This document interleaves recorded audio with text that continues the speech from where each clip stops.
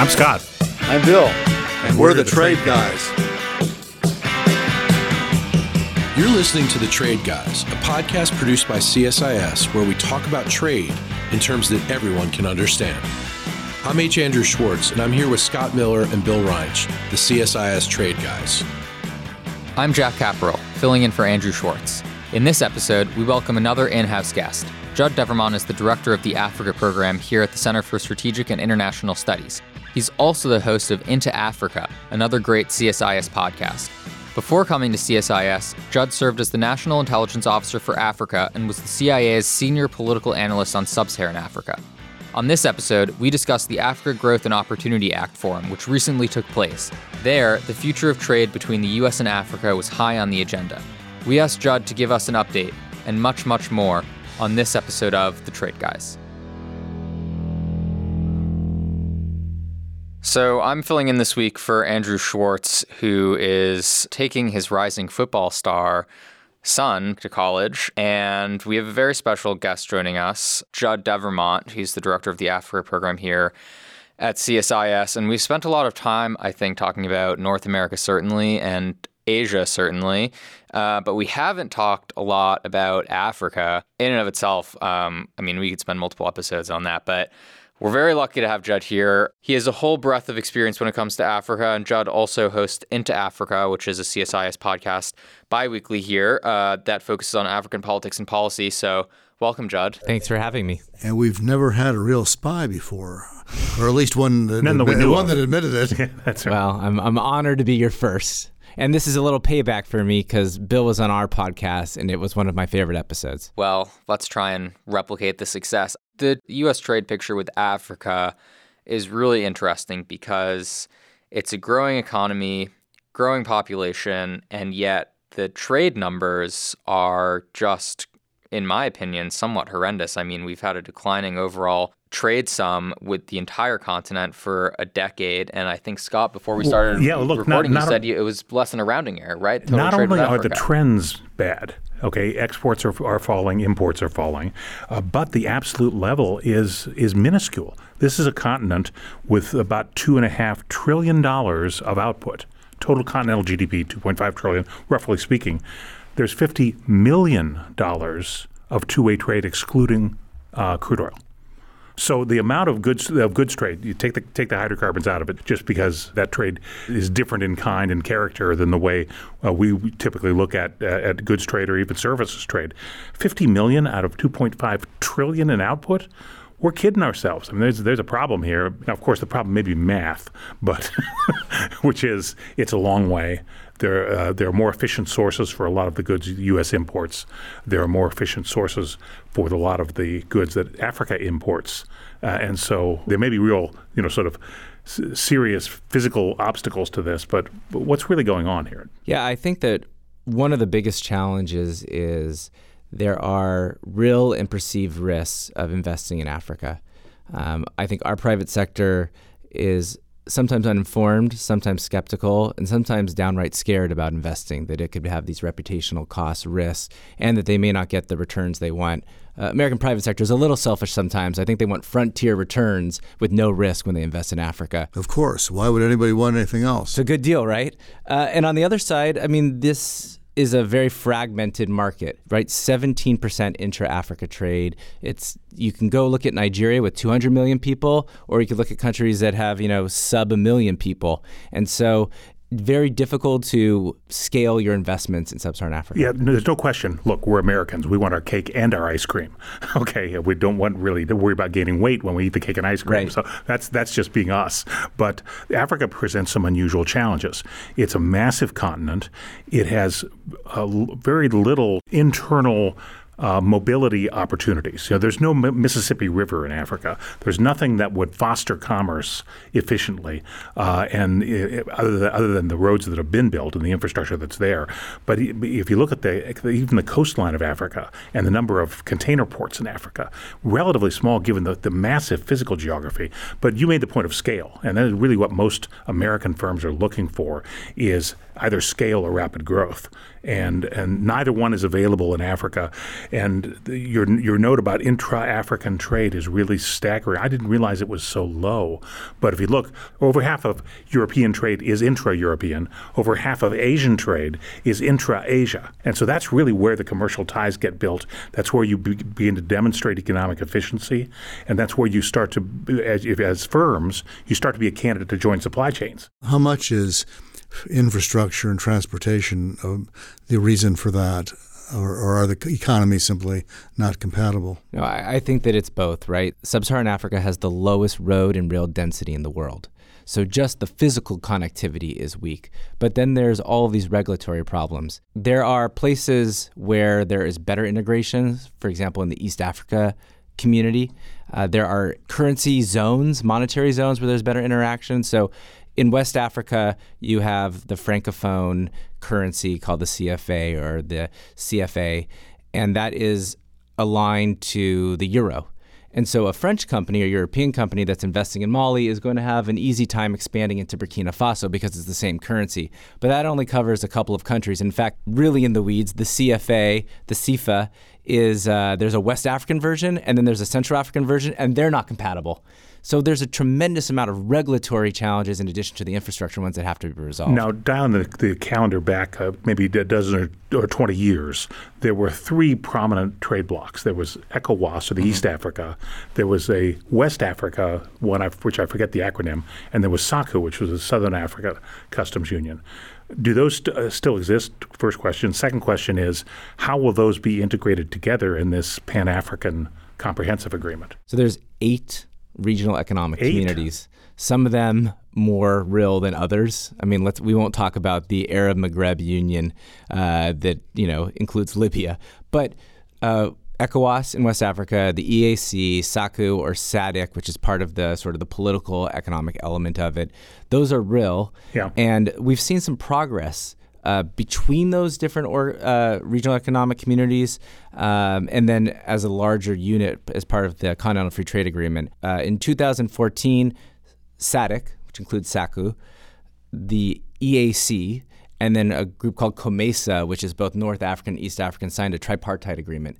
It took them 3 years, but they actually worked through, it's 26 countries, they worked through all of the different regulatory challenges, and ultimately, I think that's going to be a building block. In fact, I suspect most of the CFTA will be built on the tripartite trading block because almost all of those issues are already agreed on, and it's half of the continent. So let me just ask this. The CFTA, the Continental Free Trade Agreement, African countries are making decent progress there, and hopefully that would resolve some of the regulatory issues that might be dissuading U.S. companies from investing in Africa. But I mean, does the U.S. have a role to play in making the environment in Africa or certain countries in Africa more attractive to their companies, or should we kind of be sitting on the sidelines, which it appears as though we've been doing largely for the past 20 years, if not longer? Well, don't forget what's behind door number 3, which is not just on the sidelines, but trying to make progress on an initiative that no one wants.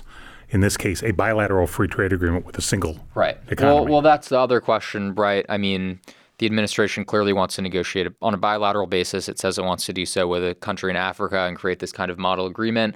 Meanwhile, you have signals coming from governments on the continent that no, we're not all interested. Or nothing, basically, right? And so unpack a little bit what you think the administration's approach should be when it comes to creating a better business environment in Africa.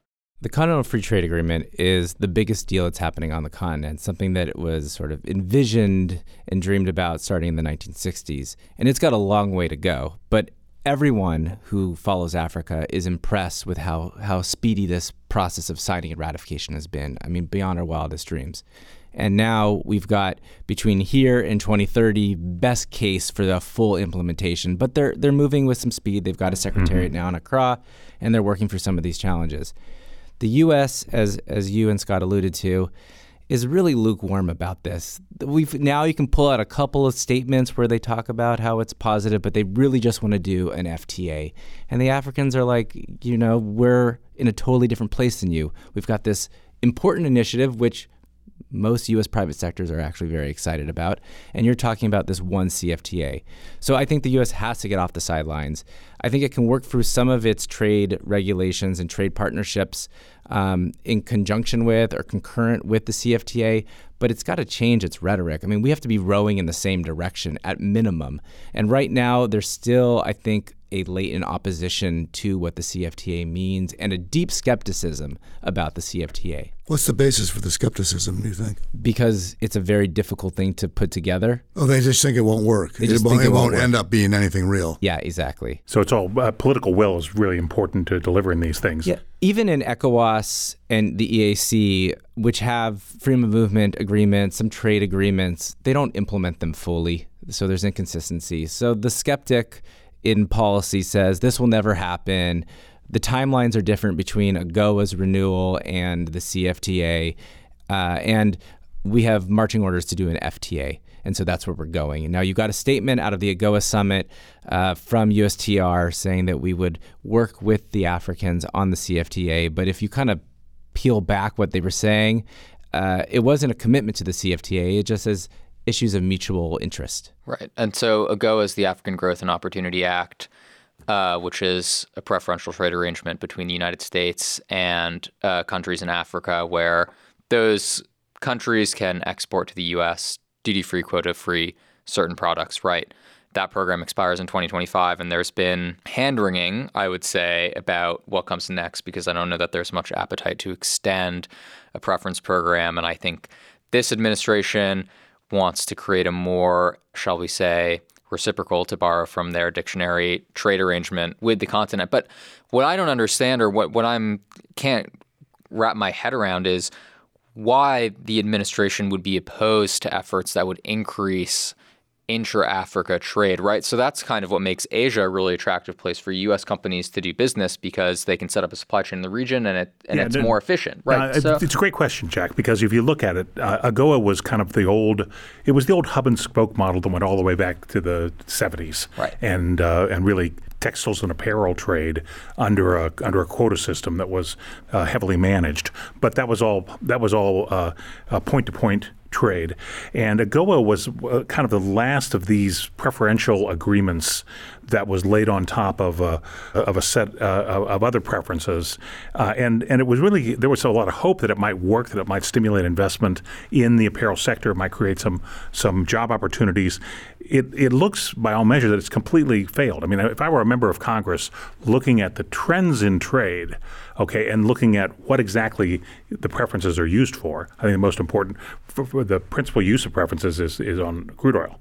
But it's one of these things. I'd look at that and said, why is this worth the effort? You know, I'd be looking at something else entirely. Not to say AGOA is bad. I thought it was an initiative that had lots of merit and was a good idea and worth doing. But there are some things. It's pushing water uphill, I think, is relative. Well, why hasn't it taken off, Judd? Why hasn't it taken off? Do you know? I think it's a lot about the enabling environment. I think that for the apparel industry, I think that they weren't able to compete with China.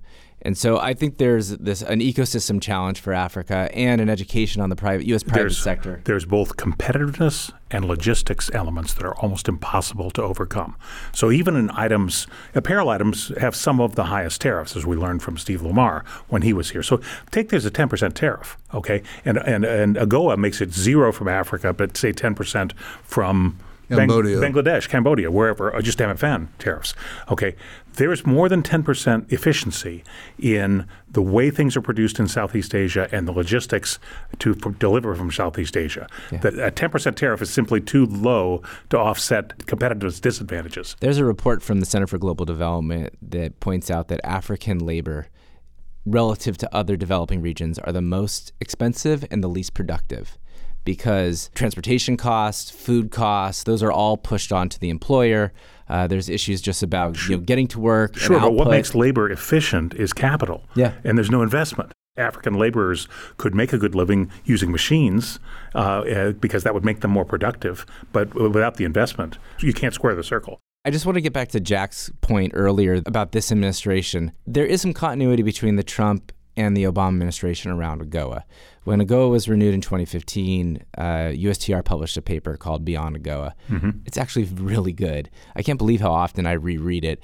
And in that piece, they provide a spectrum of options in terms of what we could do. And they include partnering with REX, partnering with a CFTA, which was nowhere where it is now.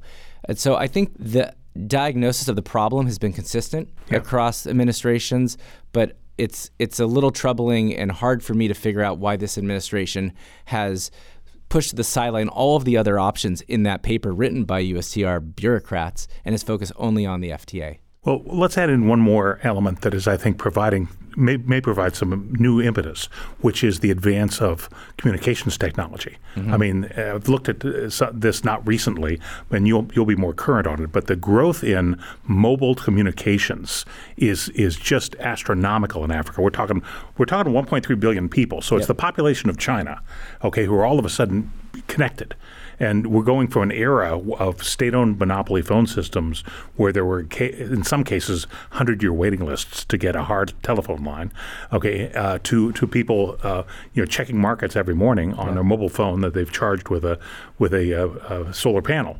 So what's happening here, and how do you take the whatever action is happening between governments to liberalize trade and use the vector of advanced communications to get people together, get them trading? Yeah, I think this is a great question, and this is what Afro-optimists like myself think about a lot in terms of leapfrog capacity. For our listeners, explain the leapfrogging phenomenon, make sure everybody understands that. Let me give you an example, one that people really like to say. There's the expansion of drone technology right now in sub-Saharan Africa. There's a company called Zipline, which is working in Tanzania and Rwanda and moving blood transfusions through drones. And so a leapfrog example here is that Rhodes, who needs roads, will move things via air. Cell phones was a huge leapfrog. They didn't have the You don't have landlines. Now we have cell phones. Yeah, so right. instead of doing it evolutionarily like we have, the technology can allow them to jump phases. There's about 47% of Africans have unique cell phone like subscription SIM cards. The number of cell phones is much larger than that because lots of people have 2 or 3 or 4. And then on the internet penetration side, it's only about 27%. But that's up from almost zero. From 10 almost years zero, ago. Yeah, right? So it's a huge growth. Yeah. And the GSMA, which is the GSM trade association, says that Africa is going to have the fastest growing expansion of cell phone and internet access in the next couple of years. So lots of growth opportunities, and I think lots of opportunities for U.S. businesses. What's really remarkable is that you've got this explosion of cell phone access and internet penetration. At the same time, everywhere else in the world, data is getting cheaper. In Africa, it's getting more expensive. So you have a lack of competitiveness. Why is it getting more expensive? I think because there are usually 1 or 2 cell phone providers in each country. Some countries still have monopolies like Ethiopia, and I just think there's a competition issue that isn't bringing down the price. Well, last I checked, there were a number of U.S. firms who are world-class in things like telecommunications and delivering services digitally. Where are they? Are they part of Africa? Is anybody in the government encouraging them to do that? Do we have a plan? I 100% agree with you. I've been working on trying to figure out why U.S. companies aren't involved in this sector because the opportunities are endless. The U.S. government has just unveiled this thing called Prosper Africa. They did it in June in Maputo at the Corporate Council on Africa. And what it really is a coordination mechanism. Can we get the U.S. government to work better together, and that way companies can access all of the goodies that we offer? What I think is really missing in that is signaling what sectors American companies are competitive in, and the number one would be ICT and digital. And when I talk to U.S. officials, they're reluctant. They don't want to tell the private sector what to do. But given that we have some knowledge gaps when it comes to Africa and the market, I think the private sector would welcome the U.S. government to say, we think there's an opportunity here. We can put together some resources to help in terms of dealing with risk, equity, insurance. I can give you my theory on why the private sector is reluctant, and it's one word: corruption. It's endemic in some of these countries, Nigeria being an example. Americans like rule of law. They like to be in countries where, knowing that there are going to be commercial disputes, because there's always commercial disputes, but they like to be in a country that has a transparent, reasonably efficient, reasonably objective process for adjudicating them. They don't have to win all the time, but they have to feel that if they feel wronged, they have recourse, and at some point in their lifetime, they're going to get an answer. And the endemic nature of corruption, first of all, gets in the way of that. Second of all, it creates an enormous uncertainty dilemma, because if you have to buy people, they don't stay bought. And so you don't have any confidence that even that the arrangements you make, to put it politely, are going to stick, because there isn't any means of this is all outside the scope of the law anyway. There's no means of making them stick. And third, of course, Americans are in a particularly difficult position because we have very strong domestic rules against participating in corrupt activities abroad. So we have a Foreign Corrupt Practices Act, and this particular administration, I think, has not been as aggressive in prosecution as the last two were. The trend toward more effective, more aggressive FCPA prosecution really began in the Bush administration, but the Obama administration has continued it. But it seems to me that's if I were an American company, I would look elsewhere. I would look to rule of law countries if I could find one. Yeah, you're exactly right. So the question is, what is the balance? How much should we be focusing on what the trade arrangements actually are, and how much should we be focusing on the regulatory environment and dealing with corruption? There are ways. We have indices like Transparency International, et cetera, but I find that Africans are very responsive to indices, sort of race to the top exercises. We could point to scorecards like MCC and others. And what I would be focusing on, and apparently this is in Prosper Africa, but it's a minor note, is communicating, measuring some of these challenges, including corruption, but also the ability to get licensing, arbitration issues, making that public. I think the Africans would work very hard to be successful at that. Rwanda may cheat on it. If you read the Financial Times today, you can have a little more sense of how Rwanda kind of jiggers its numbers.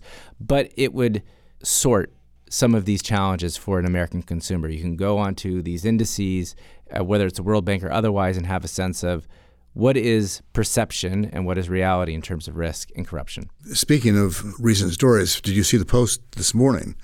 It had a fascinating story about this 11-year-old girl in Kenya who's a chess prodigy. She's one of these rare people that is brilliant at chess. And she can't get out of the country. She gets invited to all these international tournaments, and she can't get out because she doesn't have a birth certificate. Yeah. And she wasn't born in a hospital. And the Kenyan bureaucracy, and this is a common problem, it's not unique to her, but the Kenyan bureaucracy apparently can't cope with this.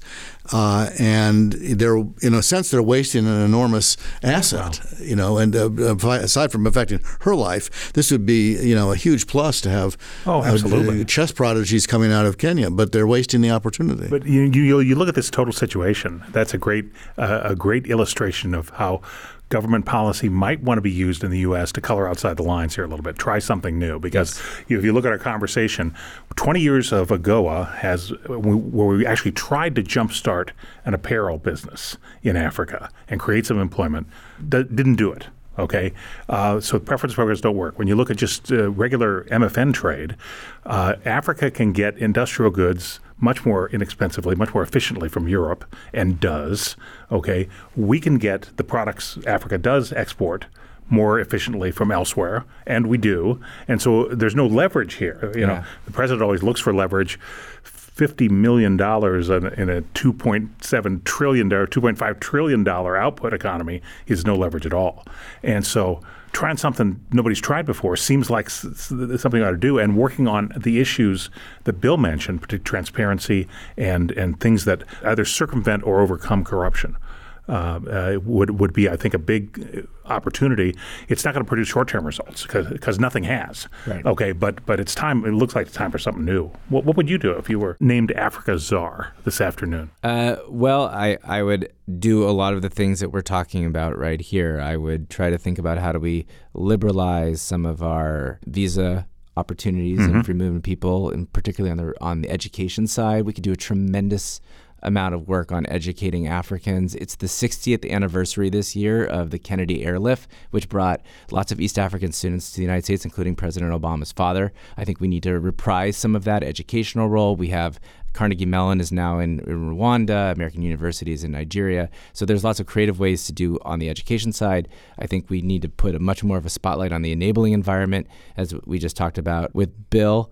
And I think we need to go all in on some of these regional economic communities in the CFTA. I mean, robustly with rhetoric, and we should be embedding people into the Secretariat because it is going to benefit our companies if they get this right. It'll help them achieve scale. Yeah. Okay. It'll make everybody more prosperous there. Okay, which is what we need to be able to sell things there.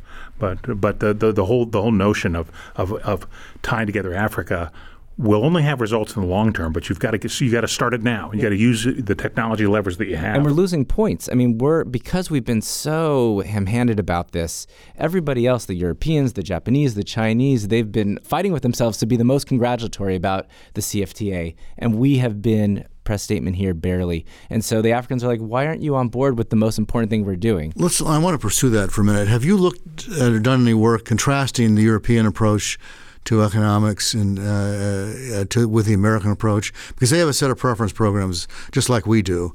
And my impression, I'm not an expert on it at all, my impression is there are problems there too, but they've approached it a different way. Have you looked at that at all? A little bit. It's been a wonderful transition from being a political military analyst to now like trying to understand the world of high finance. Well, you're on the trade guys, so you can't talk military. But so the Europeans have what are called EPAs, economic partnership agreements. So they're more bilateral tariff preferences. So they've been able to lower some of their tariffs, and the Africans are doing it more superficially or more shallow, but they're doing it as well. And so those are actually either reinforcing or opening up new opportunities for Africans to trade with Europe. And I think AGOA has not given us the ability to compete with that. And so that's kind of where they are right now. But how are they handling the CFTA, the FTA? The EU president made a huge speech at the end of last year talking about how important it was and how they see some of their migration challenges that would be ultimately solved by this integration. So I think they're looking at it much more big picture than we are, which is largely through this trade lens and unilateral, bilateral trade agreements. The Europeans see all of the downstream positive effects of a CFTA, even if I don't know, but I presume they have some skepticism about when it will be implemented, but they're in whole hog. Speaking of big picture, so some folks, when it comes to U.S. engagement in Africa, view the continent as a battlefield with the U.S. on one side and China on the other side. And what I liked about your recommendations, Judd, about how, if you were the Africa czar, what would you do, is they were all, proactive suggestions, doing things, making use of what American companies are best at and not doing things like building roads and bridges and drones, although there are some good American companies that build drones. But, we can build drones. I'm fine. Essentially, we're not trying to compete in Africa with China doing what China does best. There are some commentators that would say, we got to take them on. And I mean, what do you make of that? Is it useful to view Africa as kind of this battleground, this part of a chessboard between the U.S. and China, that needs to be fought over? I think we need to be much more nuanced about our China-Africa policy. We have not been able to articulate, at least publicly, what are our actual priorities when it comes to addressing the China expansion and footprint. I mean, it seems like it's everything, which is clearly not a strategy. So there are a couple of things that I would think about. Most of them are not actually in the economic sphere that I would be worried about, whether it's about their military presence or the relationships they're building people with Africans or the ICT and what that means for counterintelligence. On the economic side, it's really quite simple. We need to focus on what we're good at. And when it comes to things we're not good at, we need to be above the fray. And we need to help the Africans negotiate the best possible deals with the Chinese. I always think that we should take a line from improv, which is yes and. Yes, take the Chinese money, and we can help you structure these deals in ways that are more beneficial to you, our African partner, and are not discriminatory to our companies. So if we're not going to build the rail in Kenya, I'd like GE to have a chance to put the engine on that rail. And we know that when Chinese companies operate within constraints, they actually can be quite high level. So the World Bank, there was a study done by Saiz Kari, Johns Hopkins, that said that Chinese road projects under the World Bank are just as good as any OECD road. And we have seen the Africans negotiate better deals with China in terms of addressing some of the labor practices, environmental practices. So we could do a lot more in terms of, especially if our company is not in the process, helping the Africans with the engineering evaluation, with the environmental review. Or if we're not comfortable doing that, then we invest that into the African Development Bank or the World Bank. But I think we can be a better partner for Africa by helping them get the best possible deals out of the Chinese, and then we can build on those. And not just the Chinese. I mean, what you're saying makes total sense. The story of infrastructure is it's all about the projects. Yes. If you have a good project that's tightly specified, that is clear, the partners know what they're doing. You have a payout program. You understand those projects work no matter who does them. Yeah. Okay. A badly structured project will fail no matter who's in charge. And we certainly know the difference, or our contractors do, and many elements of the U.S. government know the difference between a good project and a bad one. So it's highly counterproductive to do what Ambassador Bolton did in December, which is tell the Africans that they're stooges, that they're being hoodwinked by the Chinese, that they're victims. It gives no agency to the Africans, and it's just us wagging our finger without an ability to respond. And, Scott, I heard of a very senior U.S. national security officials say in the beginning of this administration, infrastructure is neutral, operation is political.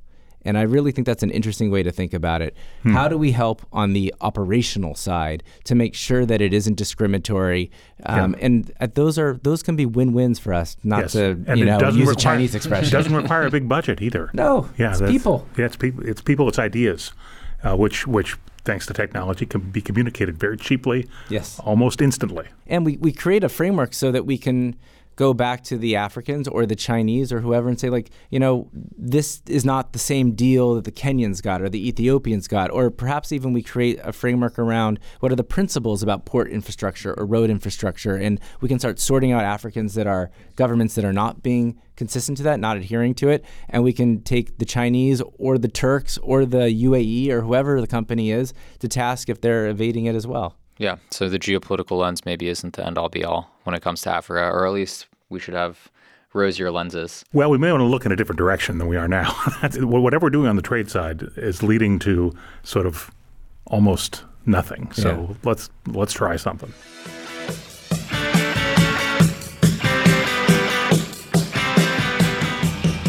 For all our great listeners out there, if you want more discussions on trade, and specifically on Asia, check out one of CSIS's newest podcasts. It's called The Asia Chessboard. In our newest episode, host Mike Green and I talk with Kurt Campbell, former Assistant Secretary of State for East Asian and Pacific Affairs. We discuss the United States' current strategy on Asia and how its trade policies are affecting the region and the world. Listen to The Asia Chessboard wherever you get your podcasts. Thank you, Trade Guys. Thanks, Andrew. You've been listening to The Trade Guys, a CSIS podcast.